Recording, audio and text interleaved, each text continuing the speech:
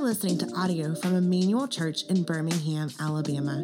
For more resources like this one, go to emmanuelbirmingham.com. Our scripture reading today comes from Revelation chapter 7, verses 9 and 10. After this I looked, and there was a vast multitude from every nation, tribe, people, and language, which no one could number, standing before the throne and before the Lamb. They were clothed in white robes, with palm branches in their hands, and they cried out in a loud voice, "Salvation belongs to the Lord, who is seated on the throne, and to the Lamb." This is the word of the Lord. Thanks be to God.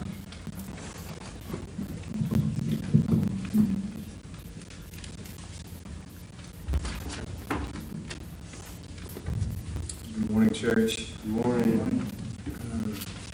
Thank you to our worship leaders this morning for truly leading us to the throne. I don't know if you guys caught it, but we have already been bathed in Scripture. We've been singing Scripture this morning, and knowing where we're headed, it has really made my heart glad to sing those words. We're going to be looking at a lot of Scripture this morning that these songs were rooted in. So it's good for my heart. I hope it will be good for your heart. John Tagus prayed as we were gathered in the back talking through the morning that what took place this morning would till the ground so that the gospel could be rooted deeply into our hearts. And that happened. So thank you guys for leading us this morning. Over the past few weeks, we've been looking at different pieces of our vision statement. And it's for the purpose of recentering ourselves on this vision and this mission to which we at Emmanuel feel that we have been called. So as a reminder, the vision of Emmanuel is to be a diverse family of disciples living to make the real Jesus known in Birmingham and beyond. This morning we're going to be looking at what it means to be a diverse family. And the truth is there's a lot of ideas of what diversity means. There are a lot of experts that claim to be experts in diversity, that claim to be experts in how to live diverse lives, how to have diverse churches, businesses, organizations. It's an overwhelming number of voices adding to the conversation on the value of diversity and how it should be reflected in daily life and even within the church. And there is certainly value in hearing from these people, listening to others and what they have to say on important issues like this. So my goal this morning is to point us to Scripture. We're looking at what God's Word has to say on the subject, and trust me, it has plenty to say. So let's look together at what God's Word has to say and ask that the Spirit would move in us. So pray that we would act in obedience to His Word this morning. So the truth is, it's only through a work of the Spirit that our sin can be exposed. It's only through His power that we can respond appropriately to this Word. So our primary text this morning that Brandon read for us comes from the book of Revelation. It's an account given to the Apostle John. It's a revelation given to the Apostle John for the church, and it gives us an amazing look into heaven, into eternity. Many who know me well would know that I cannot stand spoilers. When it comes to books, movies, TV shows, I can't stand it. I would rather take a risk on a recommendation from a complete and total stranger than to read the plot summary or watch a movie trailer. So I like to be surprised. I like to know how the story unfolds as it's unfolding. I don't want anything to be ruined. I want to know as little as possible. But in the real world, it's not often that we're able to see the end while we're in the midst of a story. There's typically no spoilers. The book of Revelation gives us that rare opportunity. We're standing here in the middle, and we get to see a picture of what's to come. And the funny thing is, even as someone like me who absolutely hates spoilers, there's something refreshing and comforting knowing what the future holds in eternity. Amen. So we get a glimpse into the future. What do we see? We see people from every nation, every tribe, people and language gathered around the throne worshiping God. in unison saying, salvation belongs to our God. So this morning I want us to answer the question, why do we value and pursue diversity here at Emmanuel? The first reason is this, because God cares about diversity. God cares about diversity. I know, that one's easy. Of course he does. He cares for everyone, right? We know this, but it's easy to say that God cares. Let's really think through this simple truth. How do we know that God cares about diversity? First, we know that God cares about diversity because he is the author of diversity. He created it. In Genesis, in the account of creation, we see in verse 26, our triune God in perfect unity with himself saying, let us make man in our image according to our likeness. And this term, it's not just the term man, it's not just referring to Adam, it's referring to all mankind, to the human race. So it's saying, let us make all of mankind in our image. Then in verse 28, God instructs them to be fruitful and multiply, to scatter, to fill the earth. So God created all of us in this room in his image, and it was by his design that he would fill every part of the earth. And he did this knowing that one day he would redeem people from every part of this earth for himself through the work of Christ on the cross. Later on, in Genesis 11, we see the account of Babylon where there's a people resisting God's instruction to scatter. Verse 4 says, and they said, come, let's build ourselves a city and a tower with its top in the sky. Let's make a name for ourselves, otherwise we will be scattered throughout the earth. So they wanted to build a city and a tower. They wanted to create a name for themselves. It says that they shared a common language and worked together to come up with a plan to resist God's instruction to scatter. You see God's response in verse 9 where he says, it says that he confused the language of the whole earth, and from there the Lord scattered them throughout the earth. So at the beginning of Genesis, we see God creating man with the intention of filling the earth. Then we see man resisting that instruction. We see God confusing their language and causing his plan to be carried out. New languages are spoken and the people are scattered as he intended. So as of 2021, there are more than 195 countries recognized across the globe. Within those countries, there's over 7,000 languages spoken. This was not an accident. This was God's plan. So we know that God cares about diversity because it is part of his perfect and sovereign design. God also shows us that he cares about diversity in his revelation to John. Throughout this revelation, diversity was on full display as John witnessed the worship that was taking place. Let's look again at verse 9. It says, after this, I looked, and there was a vast multitude from every nation, tribe, people, and language. So John could have easily said there was a vast multitude and left it at that. But he goes into greater detail to make sure that we know it wasn't just a lot of people, but every nation is there, not just some of the people from those nations are represented, but every tribe within those nations and every language within those tribes. It's a beautiful picture. People from all corners of the earth, people from all walks of life, find themselves worshiping in unison with one voice, praising God for his salvation. Some may be tempted to write this off as John's observation. Maybe he was trying to communicate that there were a lot of people that weren't all the same. Maybe he noticed the diversity and it was important to him. But Revelation 10, verse 11, gives us more clarity as to why John went into such great detail. It says this, and they said to me, you must prophesy again about many peoples, nations, languages, and kings. So John receives direct instruction here. You must prophesy about many peoples, nations, languages, and kings. You must. John, don't leave this part out. It's important. It wasn't John's idea to emphasize this part of the story. It was God's. It So the first reason that we value diversity at Emmanuel is because God values diversity. He created it, He enforced it, and He wants us to know about it.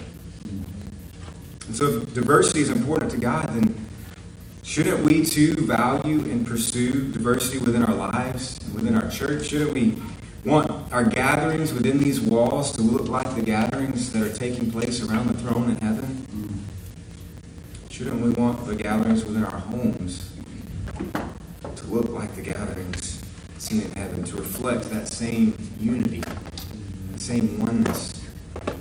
The answer is an easy and resounding yes. The second reason that we value diversity at Emmanuel is because Jesus purchased a diverse people with His blood. Let's look at Revelation chapter 5, starting in verse 9. It says, they sang a new song. You're worthy to take the scroll and open its seals because you were slaughtered. You purchased people for God by your blood from every tribe, language, people, and nation. You made them a kingdom and priests to our God, and they will reign on the earth. We sang about that this morning.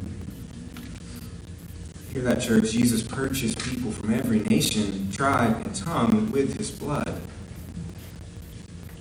Many in this room have been believers for quite some time. It may be easy for us to forget the absurdity that took place to bring us into the family of God. But every person here this morning, because of the terminal illness that is called sin, we're born into this world as an enemy of God. As John Tadius read from Romans this morning, that was made clear. None of us started on sure footing when it comes to our standing with God. We were all born into sin, every one of us. As Paul reminded the Ephesians, at the same time, you're without Christ, excluded from the citizenship of Israel, and foreigners to the covenants of promise, without hope and without God in the world. Hear this, church. Now in Christ Jesus, you who were far away have been brought near by the blood of Christ. It's through the work of the cross that we have been purchased and we have been redeemed. We've been made sons and heirs of Christ. So the gospel is clear. There's nothing good in me that calls me to recognize the grace and mercy of Jesus. It's only by the Spirit working in me that my eyes were open to my need for Jesus. It's only through His work in me that I'm able to see my sin for the death sentence that it is. Turn from my wicked ways and put my faith in Him. Ephesians 1 tells us, for He chose us in Him before the foundation of the world to be holy and blameless in love before Him. He predestined us to be adopted sons through Jesus Christ for Himself, according to the good pleasure of His will. So let's put these pieces together. The beginning of the story is this: Jesus, before the foundation of the world, set a work in motion to call believers to Himself. And then He Himself purchased those believers with His blood. So we find ourselves this morning in the middle of a story of redemption, but we know the end. God already gave it away. At the end of the story, we see those whom He called, namely a diverse people from every nation, every tribe, every tongue, worshiping around the throne. So we can either be willing participants in this great story, or God can work in spite of us. But the truth is that He will work. Paul assured the Romans, those He predestined, He also called. Those He called, He also justified. Those He justified, He also glorified. So church, don't we want to be willing participants? Don't we want to be joyful participants in the story of redemption? How sad it would be if on the other side of eternity, instead of Emmanuel Church, that God worked out His sovereign plan in spite of us. My prayer is that it would be said that we care about diversity because the blood of Jesus is immeasurably precious It was used to purchase a diverse people for God. The third reason that we as Emmanuel Church long to be a diverse family is because it puts the gospel on full display for the world to see. The truth is, we know this. The desire to be a diverse family is not easy to accomplish. I'm sure that doesn't surprise anyone in here. We know this to be true. We know that the world is broken. We even sang about it this morning. Do you know the world is broken? We do. We feel it. We don't have to look far to see countless examples of disunity in our world, to see lines of division constantly being drawn over nationality, race, culture, ethnicity, politics. Here in the last year, we've seen it drawn over masks and vaccines. It's on the news daily. It's in our history books. It's found throughout Scripture. We see humans that are broken, falling into disunity. It's because of the sin that is rooted so deeply within us from birth that disunity comes naturally to us. In Birmingham, it's easy to see where these lines of division have been drawn over race, both outside and within the church. Sin is not limited to race, and it's certainly not limited to Birmingham.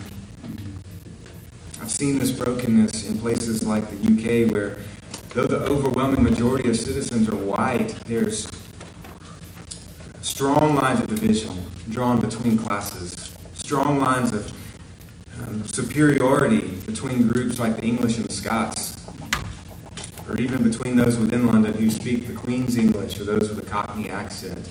We draw lines of division wherever we are.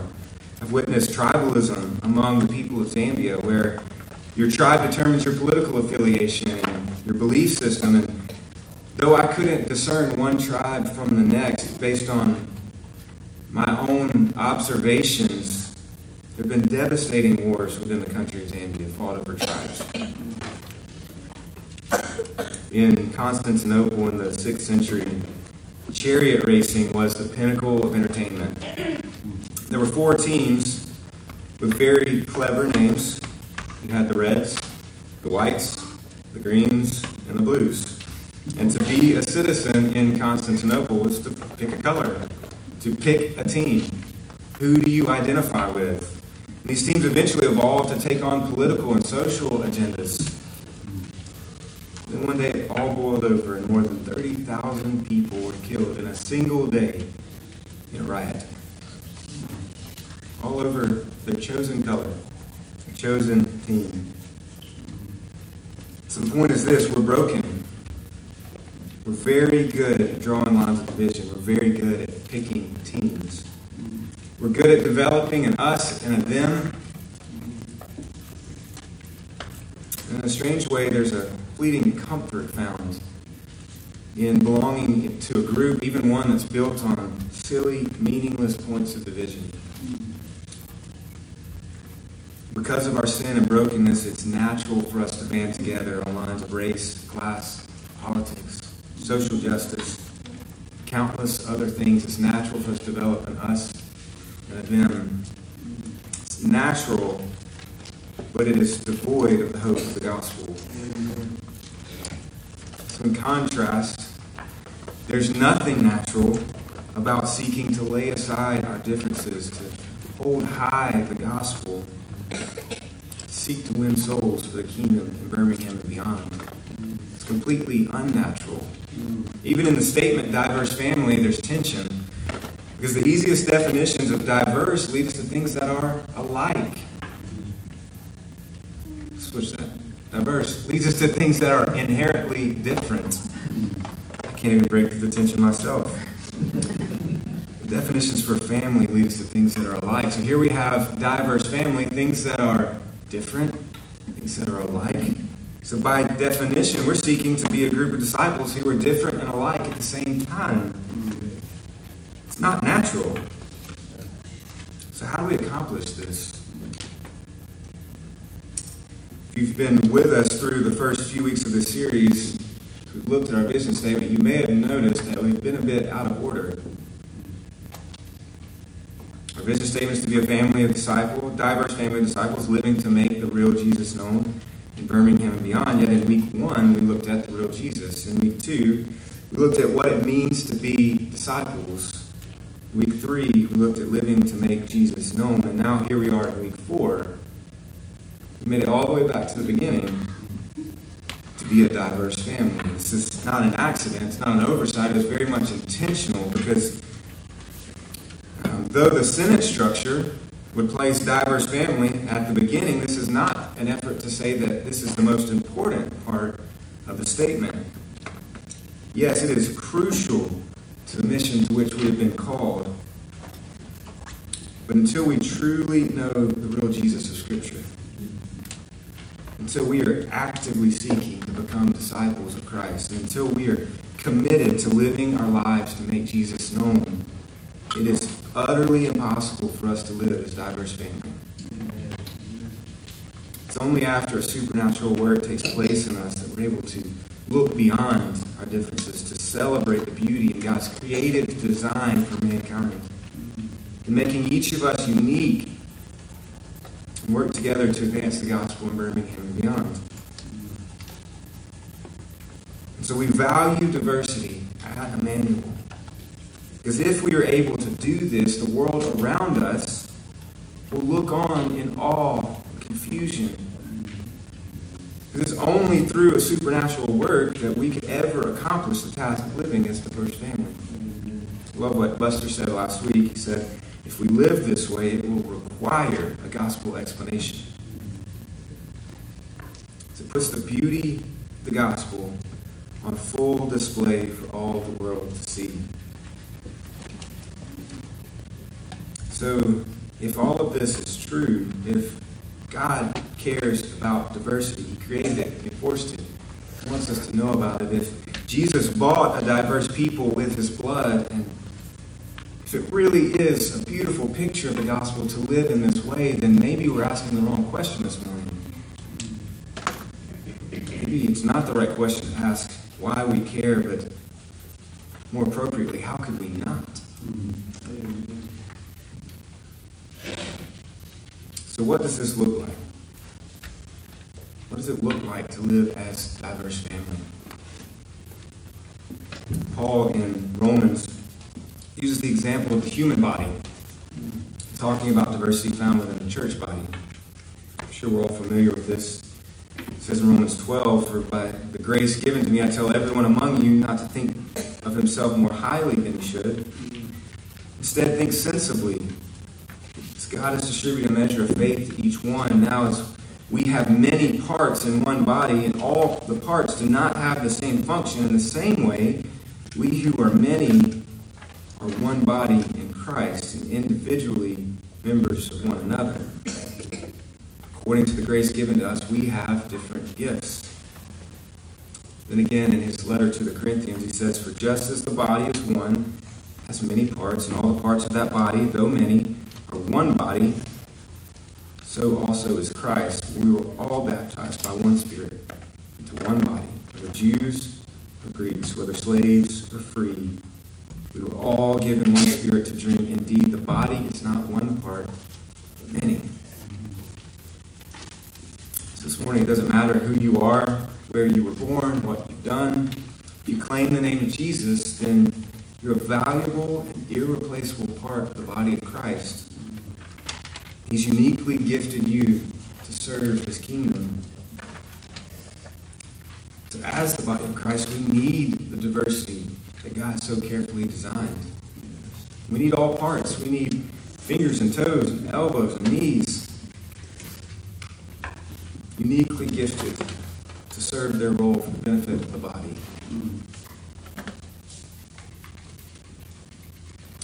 And as I was thinking through this, I thought, I wonder what my role would be. Would I be a toe? Would I be a knee? But isn't it great to even be a part of the body, to have a role, to have a function? We all have a role to play.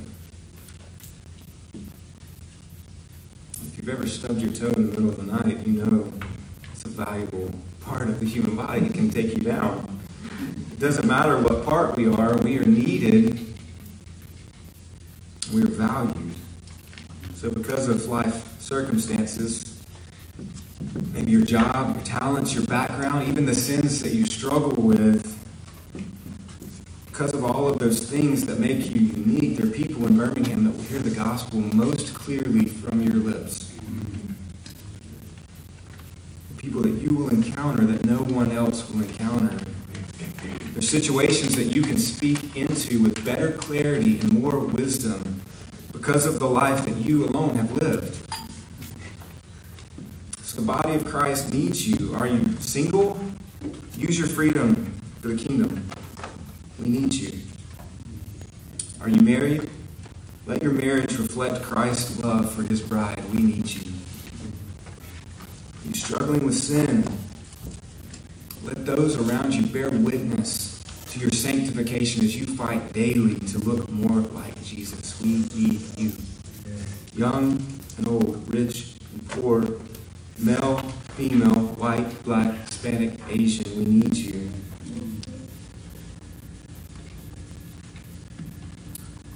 So I mentioned earlier, the second time is correct. Most of the definitions for family lead us to things that are alike. Families typically consist of blood relatives, or those with the same heritage, or those who share the same last name. These are the definitions that we put on family. I think there's another definition that would be more helpful for us this morning. It comes from the U.S. Census Bureau, of all places. They define family as any number of people living together and provided for by a common head. As Paul tells us in Ephesians, the head of the church is Christ. It doesn't matter where you're from, doesn't matter what you have to offer. Claim the name of Christ. You are part of this family. This is what matters most. So God's design for his creation, his plan for eternity, is to be glorified and worshiped by people from all nations and tongues, all walks of life. For the world to see that the most important thing about us, the thing that unifies us above all else, is Christ and him crucified. So it will never be easy for us to lay aside our preferences. It will never be easy for us to say, I may disagree with you on politics. We may not see eye to eye on social justice. You may have no idea what it's like to come from my place. I may have no understanding of what you have been through, but we both claim the name of Jesus. He is our head, and that makes us family. It will never be easy, but it will show the beauty of the gospel at work in our lives. Church, Jesus knew this wouldn't be easy. But he also knew that we as believers could live as one, just as he and the Father were one. It would be a testament to the world. Jesus prays in John chapter 17, I do not ask for these only, but also for those who will believe in me through their word, that they may all be one, just as you, Father, are in me and I in you. That they also may be in us, so that the world may believe that you sent me. The glory that you have given me, I've given to them, that they may be one, even as we are one. I and them, you and me, that they may become perfectly one. Why? So that the world may know that you sent me and loved them even as you loved me. Church, Jesus is praying for us here.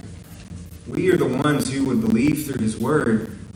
He's not praying that we would be the same, but he's praying that we would be one. Pray that we would be one just as he and the Father are one. And as a result, the world would know he was sent by God. He loved them. The world would believe in him.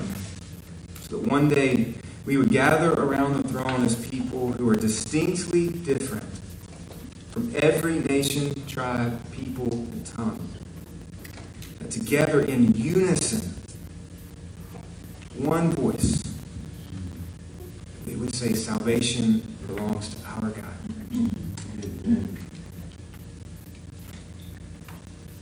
So that leads us to the table this morning. The band is going to come up. I invite you just to hear these words. I'm going to read for us from Ephesians. So just a piece of this earlier, but I invite you just to sit, to reflect, to take in these words. The truth is, we were all outsiders. We were all on the outside looking in. So hear these words. So then remember that one time you were Gentiles in the flesh, called the uncircumcised by those called circumcised, which is done in the flesh by human hands. At that time you were without Christ, excluded from the citizenship of Israel, foreigners to the covenants of promise, without hope, without God in the world. But now, in Christ Jesus, you who are far away have been brought near by the blood of Christ. For he is our peace, who made both groups one and tore down the dividing wall of hostility in his flesh. He made of no effects the law, consisting of commands and expressed in regulations. He might create in himself one new man from the two, resulting in peace. He did this so that he might reconcile both to God in one body through the cross, by which he put the hostility to death. He came and proclaimed the good news of peace to you who are far away, peace to those who are near. For through him we both have access in one Spirit to the Father. Here's the good news. So then you are no longer foreigners and strangers, but fellow citizens with the saints, members of God's household, built on the foundation of the apostles and prophets, with Christ Jesus himself as the cornerstone. In him the whole building, being put together, grows into a holy temple in the Lord. In him you are also being built together for God's dwelling in the Spirit.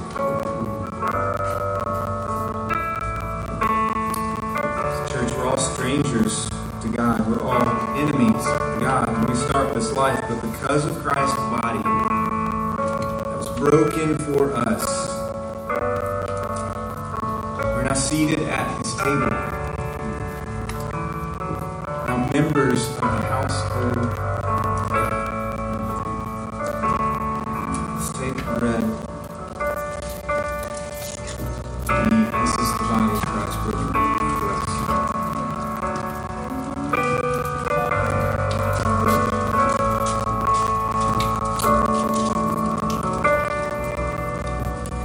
We're all foreigners to the covenant of promise, just as this passage says. We are without hope, without God in the world. In Christ Jesus, we who are far away have been wrong. Let's take and drink. This is the blood of Christ shed for us.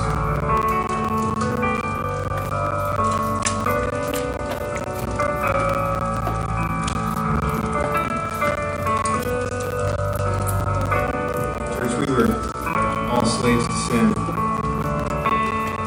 Because of Christ, we are now children of God. We can be free. It is only through that freedom that we are able to stand around the throne and worship. It's only through that freedom that we are able to approach the throne. Just as we sang earlier, once your enemy, now seated at your table. Jesus, thank you.